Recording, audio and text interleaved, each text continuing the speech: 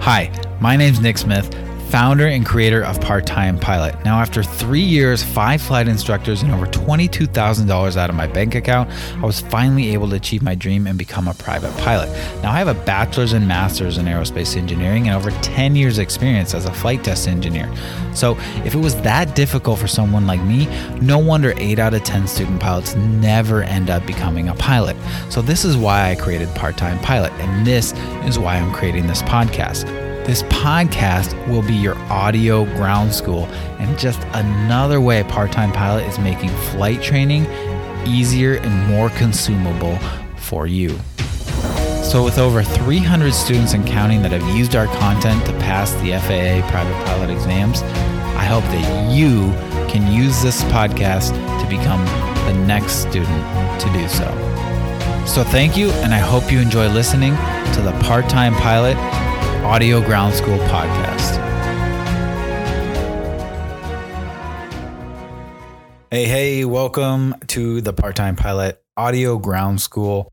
Again, this is the podcast that goes through the Part-Time Pilot online ground school lessons. We put it in audio format to make studying and learning the private pilot content easier and more convenient for you. So in today's episode, this is episode number 7.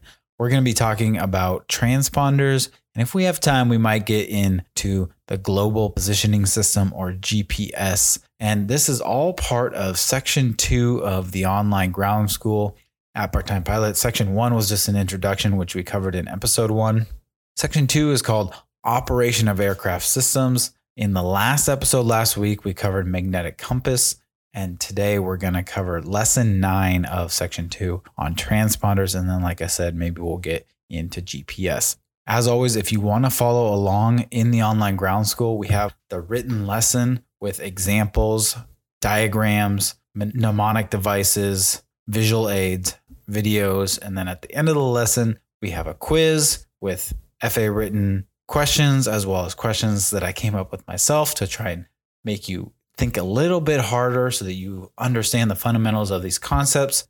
And if you want to follow along on those lessons and take those quizzes and watch those videos and all that stuff, just go to parttimepilot.com, and then in the menu, click on online ground school and you can sign up, get started. That also gives you access to our Facebook group community that is private to members of our online ground school. You also get access to our weekly live Q&A and lessons. Sometimes I'll teach a lesson, sometimes I'll just take questions, and sometimes I'll do both. But that's every week. I send out a Zoom link, and every Monday for an hour, we do that to make sure everyone's questions get answered, and I can show you guys how to do things live. All right, so if you want to do that, go to parttimepilot.com, and let's get started on transponders. So transponder, sometimes called the 4096 or 4096 transponder, we'll tell you why it's called that.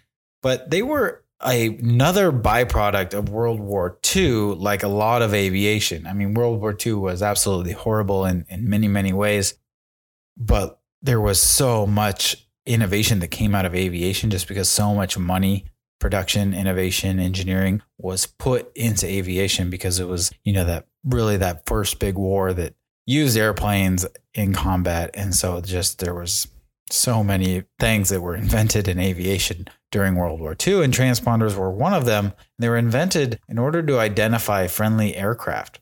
So one aircraft could send a code or transpond to another aircraft, and they could recognize that as a friendly.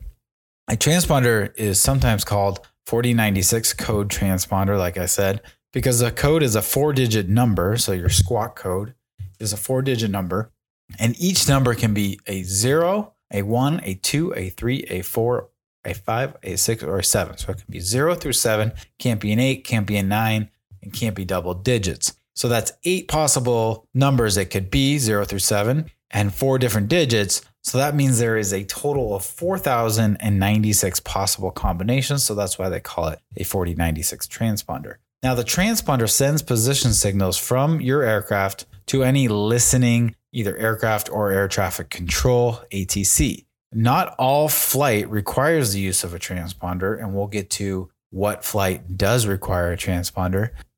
It depends on the airspace or the vicinity to a specific airspace, but again, we'll get to that.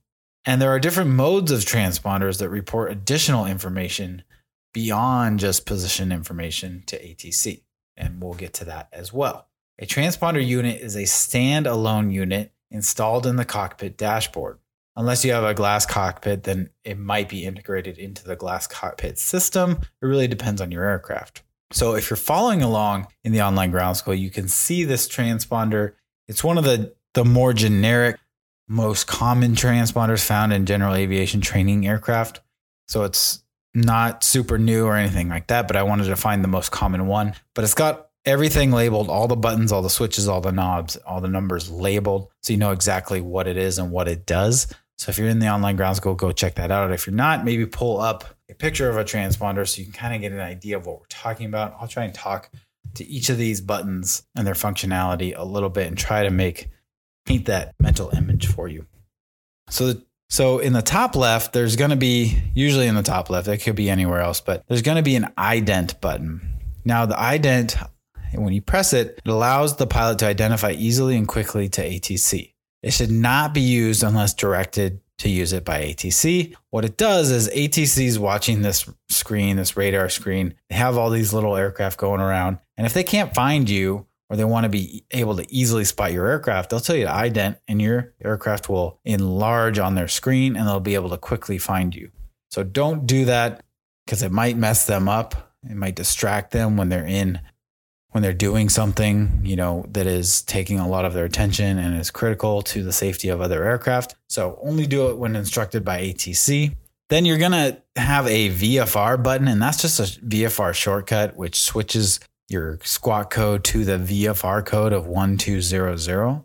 And then you're going to have buttons for numbers. Yours might be a knob that you can change each number, each of the 4 numbers on your squawk code. But you'll have a 0 button, 1, 2, 3, 4, 5, 6, 7. And then you're going to have an enter button, and that sets each digit and moves you to the next digit. So what you do is you'll hit enter, and then maybe the first digit will start flashing. So you'll enter whatever the first digit of your squawk code is. Let's say it's a 1, you press 1, then you hit enter. It goes to the second digit, you press that number, hit enter again, and so forth. You do that 4 times until your squawk code is set. And then there might be a function button or a settings button, and that's just used for setup and configuration.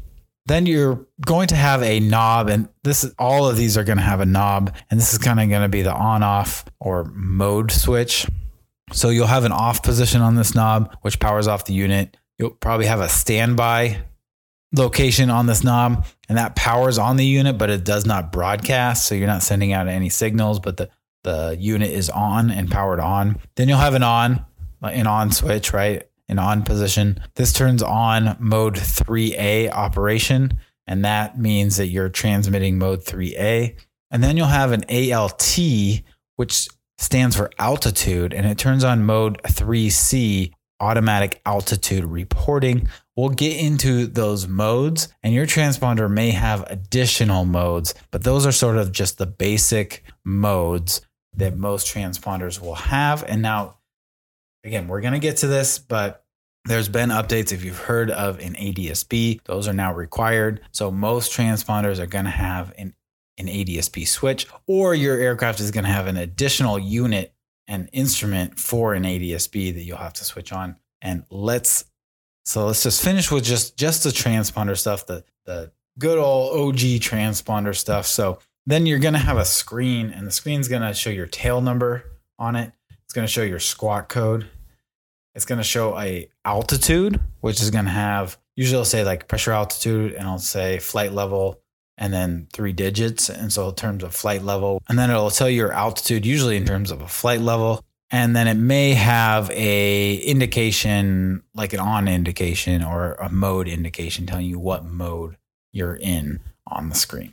All right, so that is sort of the OG original transponder, the basic transponder. Now let's talk about ADSB. What is it and why is it required now? What does it do? So an ADSB can be considered a different mode of transponder.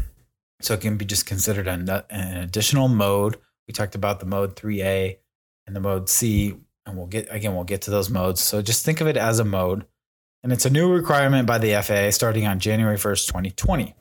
An ADS-B out or transponder with altitude reporting modes, and those are modes C or S, which again, we'll get to these modes, so don't worry. But any mode that has altitude reporting modes, like ADS-B, increases the capability of ATC's ability to see your aircraft and know precisely the position and altitude of your aircraft. So this makes traffic separating easier and flying safer. ADS-B out broadcasts the aircraft's state vector. So what is a state vector? A state vector means the aircraft's three-dimensional position and velocity. So I want to say that again because this might be a question you get on the FAA written. What does ADS-B out broadcast and why is it important? ADS-B out broadcasts the aircraft's state vector. A state vector means that it gives a three-dimensional position and velocity. So without altitude, you just have a two-dimensional position. They just see your aircraft overlaid on top of a map. Then when you give them altitude, like in an ADS-B, now you have a three-dimensional position.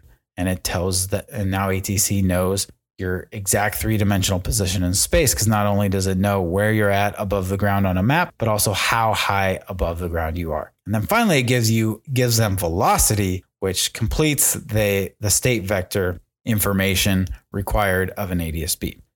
So instead of just reporting a latitude and an airspeed of 100 knots, the ADS-B out reports a latitude, longitude, and altitude, again, 3 dimensions in space, as well as a horizontal ground speed, a vertical rate or vertical speed, true airspeed, and a heading, which allows for the calculation of the aircraft's speed in any single direction. So at any given time, the ADS-B out is reporting your speed in every direction, so you know what speed you're traveling to the north, what speed you're traveling to the west, and what speed you're traveling up and down vertically, changing altitudes. So it really is a complete picture of your aircraft moving in space, and it allows ATC to really have a good sight picture and really separate traffic at a much more efficient level. So it's much more safer and gives them much more information. ADS-B out can be built into new transponders, or it can be provided in a separate standalone unit, which we talked about. They have some that even connect with your ForeFlight. All right, so we mentioned that ADS-B out is sort of just a different transponder mode. So let's go over the transponder modes. When you call up flight following or ATC, they will ask you to squawk a specific 4-digit code on your transponder. This is when you will change your transponder code from the VFR standard 1200 to the code assigned to you by ATC. Once you enter the code in your transponder, ATC will be able to locate the code or your aircraft on their screens and be able to provide radar, navigation, and traffic separation services. There are 3 modes of civilian transponders and another type of system called ADS-B out used in the United States, which we just talked about. Let's review each of those modes gives us. So the first mode is Mode A. Mode A transmits the aircraft position and a 4-digit squawk code to ATC. The second mode is called Mode C. Mode C transmits aircraft position, a 4-digit squawk code to ATC like Mode A, but it also transmits your aircraft's altitude rounded to the nearest 100 feet. Mode C transponders are sometimes referred to as encoding altimeter transponders because they report the altitude by encoding the altimeter value. So they take that, whatever your altimeter value is, and they encode it into the code that they send to ATC, and then ATC has equipment that decodes it back out into an altitude. So they get your squawk code, they get your position, and they get your altitude. Now, the third mode is called a Mode S. Mode S is designed to function with traffic alert and collision avoidance systems, which are called TCAS. So if you have a fancy plane, then you might have a TCAS in it, which again helps you for traffic alert and collision avoidance, and traffic information systems, or a TIS or TIS. Mode S transmits your aircraft's call sign or transponder's permanent unit code, position, and altitude, like a Mode C. Mode S is another encoding altimeter transponder because it reports altitude by encoding the altimeter value. So again, Mode S is like Mode C, but it's able to function and broadcast to TCAS and TIS systems. ADS-B out, which we mentioned before, transmits aircraft position, identification, altitude, and velocity in every direction. So ADS-B out. So each mode, right? We started with Mode A and it was just a position. We went to mode C and it gave us position and altitude. We went to mode S and it worked with TCAS. And then we went to ADS-B out. And now we have aircraft position, altitude, and velocity in every single direction. So it's just another mode with more information given to ATC so they can better separate traffic and keep you safe. All right, let's talk about the requirements now, because I mentioned that transponders are not always needed or required for your flight. And the same goes for ADS-B. So let's list off what those requirements are. And these requirements you will need to know for your check ride as well as your FAA written exam. These are something I would definitely recommend. There's not a ton of questions about this on the FAA written, but I could see you getting one, maybe two. So the FAA requires aircraft to be equipped with an operable Mode C transponder and ADS-B out. So you need a Mode C and ADS-B out when any of the following things. So you need those when you're within a Class A, Alpha, Class B, Bravo, or Class C, Charlie airspace. So that's Class A, B, C airspace. Whenever you're in those, you need Mode C and ADS-B. Anytime you're above Class Bravo or Class Charlie airspace up until 10,000 feet MSL. So you're above a Class Bravo or Charlie and you're below 10,000 feet, you need Mode C and ADS-B. Anytime you're within Class E airspace at or above 10,000 feet MSL, except in that airspace below 2,500 feet AGL. Okay, so we're within Class E airspace above 10,000 feet MSL, but we don't, and that means we require Mode C and ADS-B, but the one exception is if we are below 2,500 feet AGL. So when the heck would that happen? Well, if you're flying above a mountain, so your MSL is 10,000 feet, but your AGL is less than 2,000 feet because the mountainous area is right below you. If you're below 2,500 feet, then you're exempt from requiring Mode C and ADS-B out. You have to be above Class E airspace at or above 10,000 feet. And then again, the exception is below 2,500 feet AGL. Then within 30 nautical miles of a Class Bravo airspace primary airport, below 10,000 feet MSL, we call this a Mode C veil. So Class Bravo airspace, if you're within 30 nautical miles of the primary airport for that airspace and below 10,000 feet, that's called the Mode C veil, and you'll require a Mode C transponder and ADS-B out.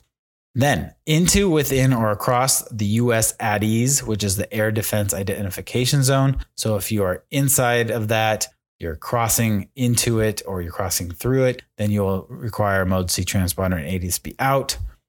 And then finally, we have a couple requirements that apply to ADS-B out only. So those are when you're within Class E airspace over the Gulf of Mexico, at and above 3,000 feet MSL, and within 12 nautical miles of the U.S. coast, you require ADS-B out only, not Mode C, just ADS-B out.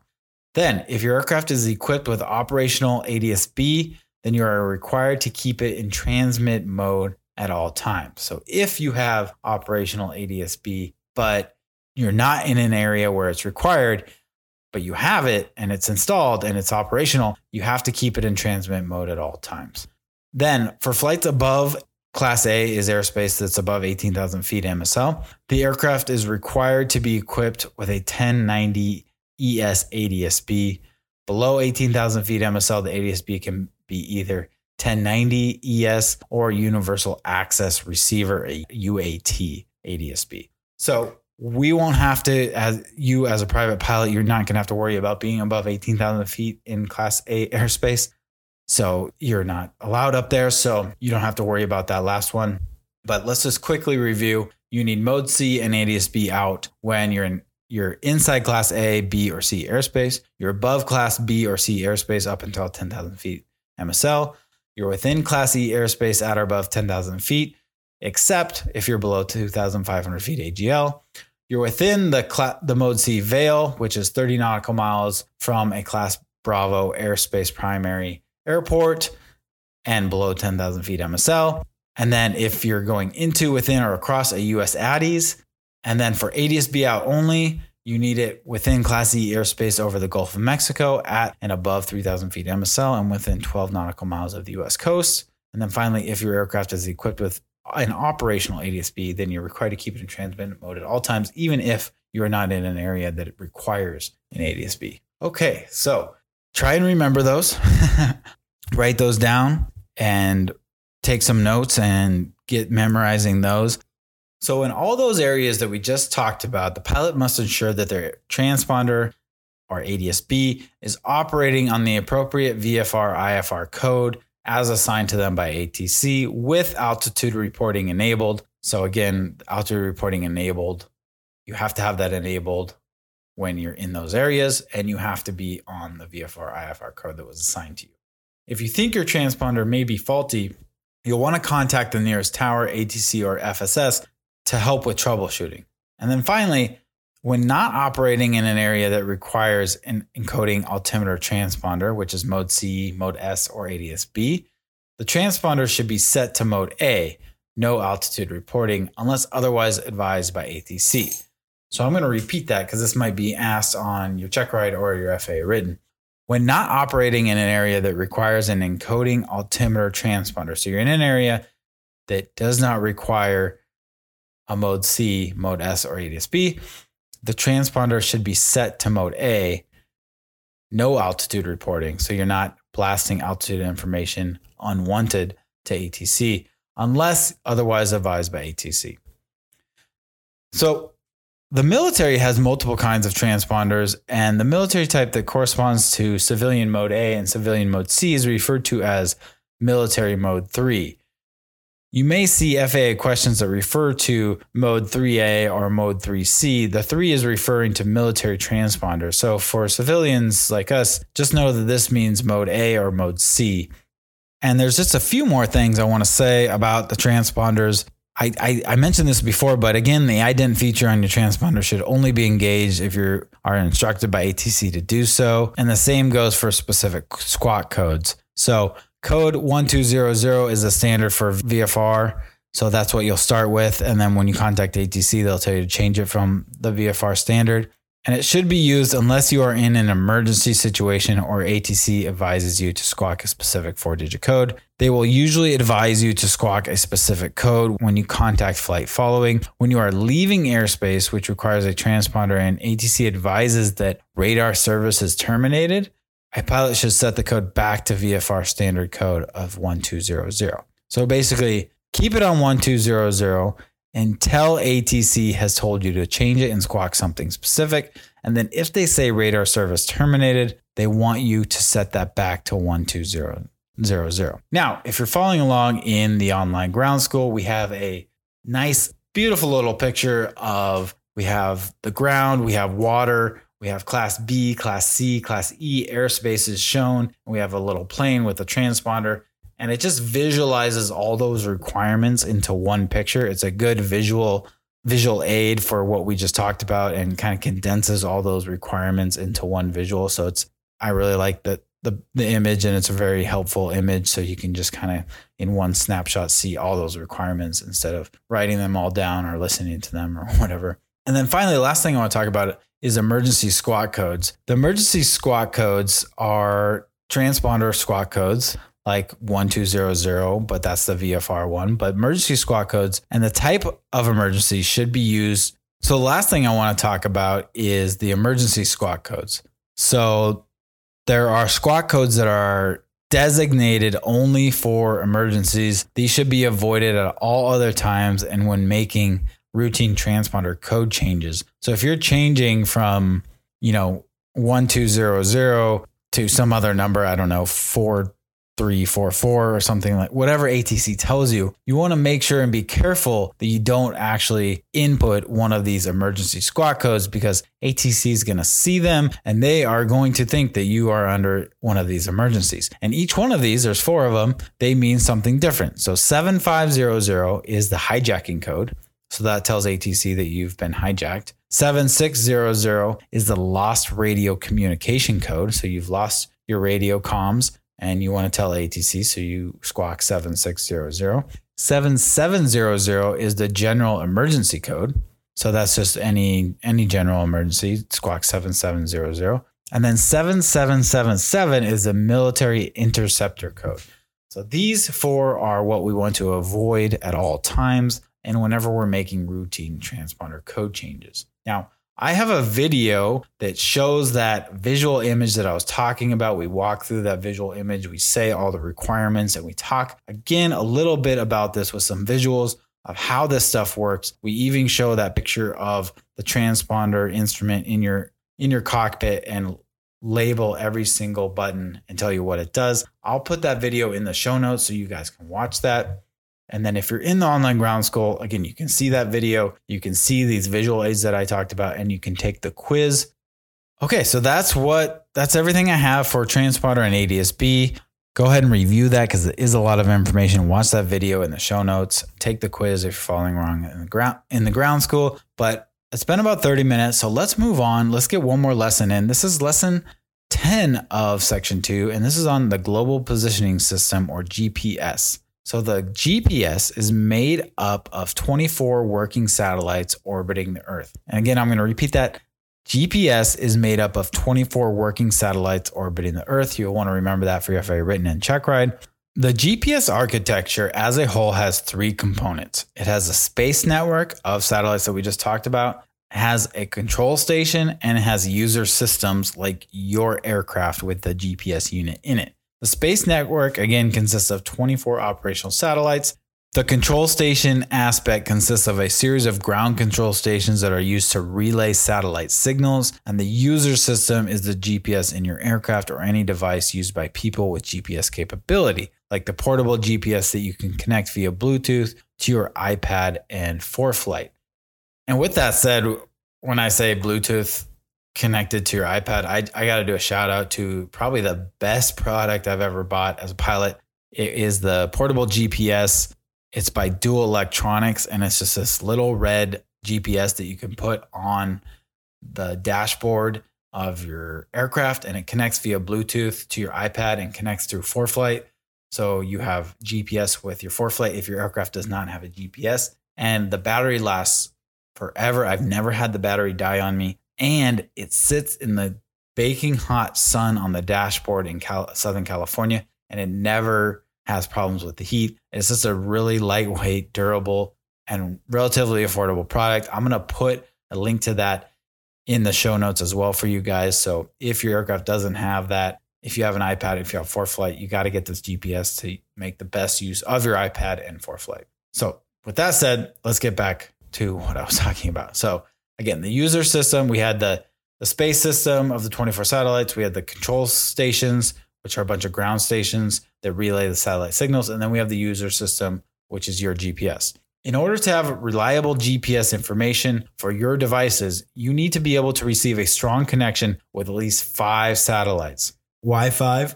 Because 5 satellites are required in order to yield a 3D position and time solution. Again, and what we're saying there is basically to know your position and velocity like an ADSB out, to know that at all times. So position and time solution, you need 5 of those to be able to have a clear picture, again, of your aircraft and where it's moving.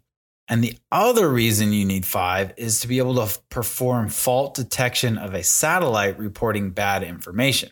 The use of 24 satellites ensures that at least 5 satellites are in view at the same time from almost any point on Earth. So there's a reason for all of this. There's a reason that you need 5, again, so that you can get that 3D position in space as well as that time solution and so you can figure out your velocity and where you're traveling to. And then you can also have fault detection of a satellite reporting bad information. And then finally, the reason why we have 24 is that so they are uniquely positioned around the Earth so that no matter where you are, you'll at least have 5 of them. So it's all there for a reason. And we have a picture diagram that shows this, that shows the satellites above Earth and how they orbit the Earth and how they can beam to a location on Earth and work that way. So if you're in the online ground school, go check that visual. It's possible for a GPS satellite to broadcast slightly incorrect information that can cause navigation information to be incorrect. For this reason, pilot GPS are accompanied by something called a receiver autonomous Integrity Monitoring System, or RAM, I guess, RAIM. Again, that's Receiver Autonomous Integrity Monitoring System. RAIM allows a pilot or user to determine the integrity of a satellite signal.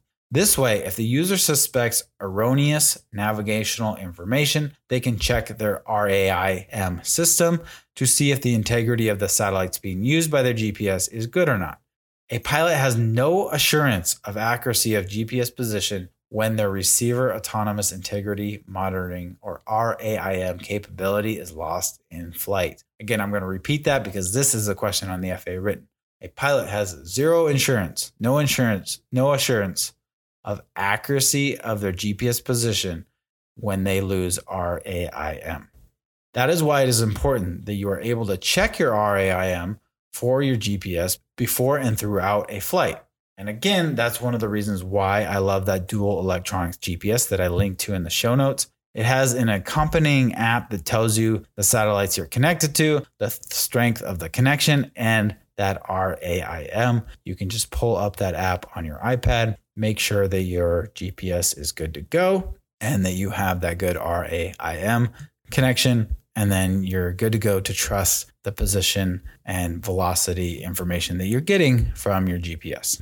Okay, so if you're following along in the ground school, go ahead and take the GPS quiz, take that transponder quiz, and then that's it for today. I think that's enough. It's been close to 40 minutes, so we'll call it quits here. Thank you for listening, and we'll see you next week when we get to episode 8, and that'll be lesson 11 of the online ground school, which will be the fuel and oil system. That is probably a topic that'll take quite a bit, so we'll probably only do that. And then the next episode will cover the aircraft engine and how these aircraft engine works and what parts of the aircraft engine you need to know as a pilot and understand how they work. All right, guys, I will talk to you next week. Thanks.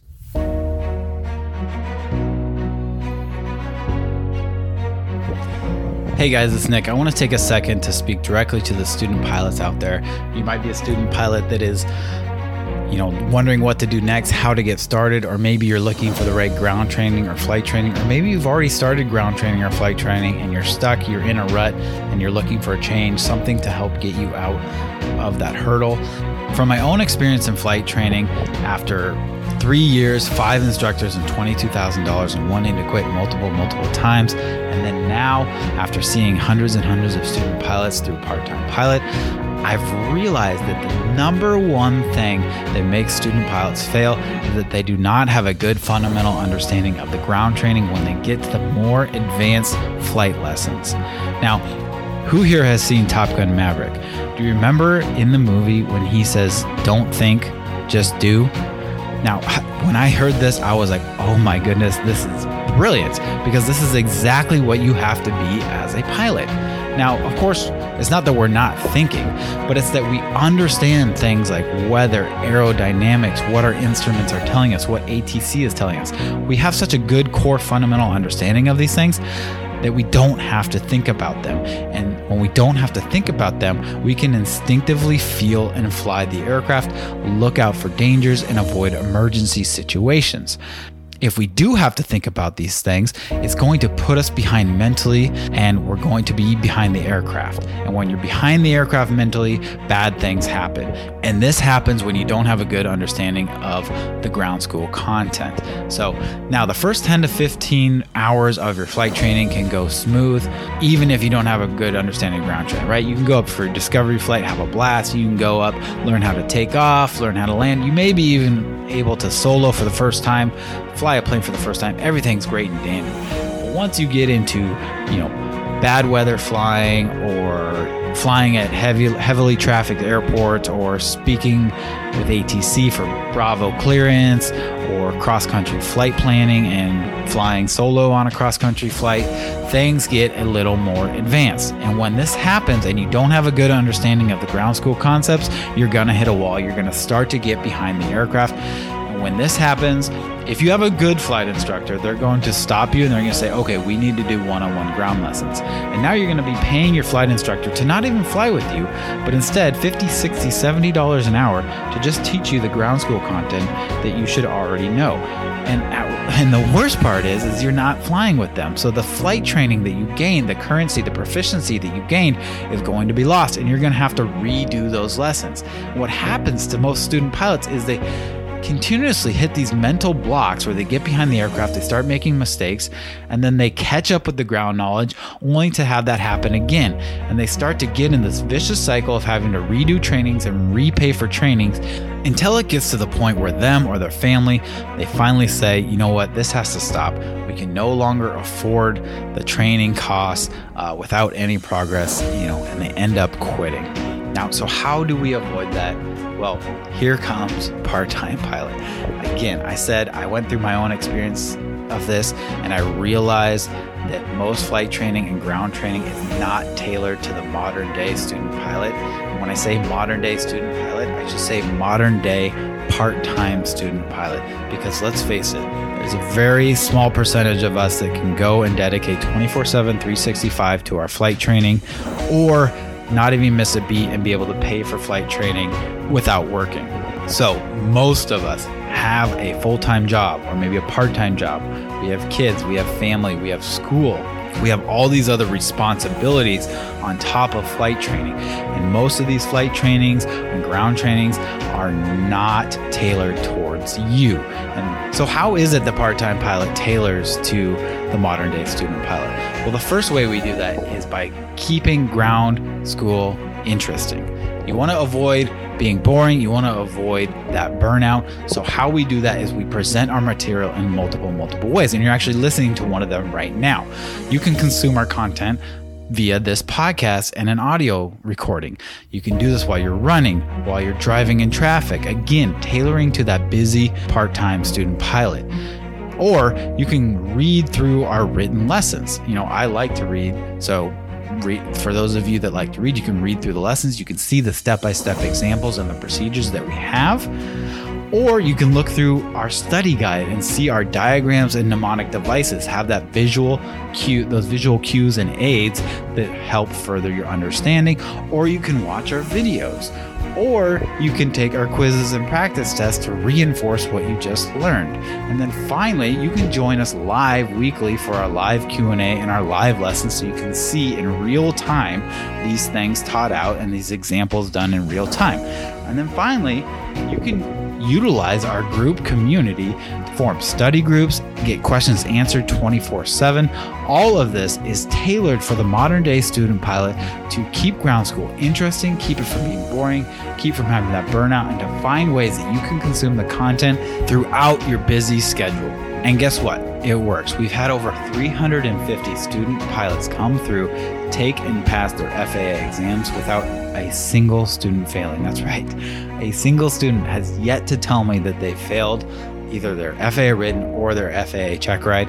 So that is just proof in the pudding right there that our concepts, the way we explain things in plain written English, and the way we give you multiple ways to consume this content is working. So if this sounds like something you might be interested and you want to come join us, we'd love to have you. Just go to www.parttimepilot.com, click on Online Ground School, and we'll see you inside the Online Ground School. Thanks for listening, and I'll see you guys next week.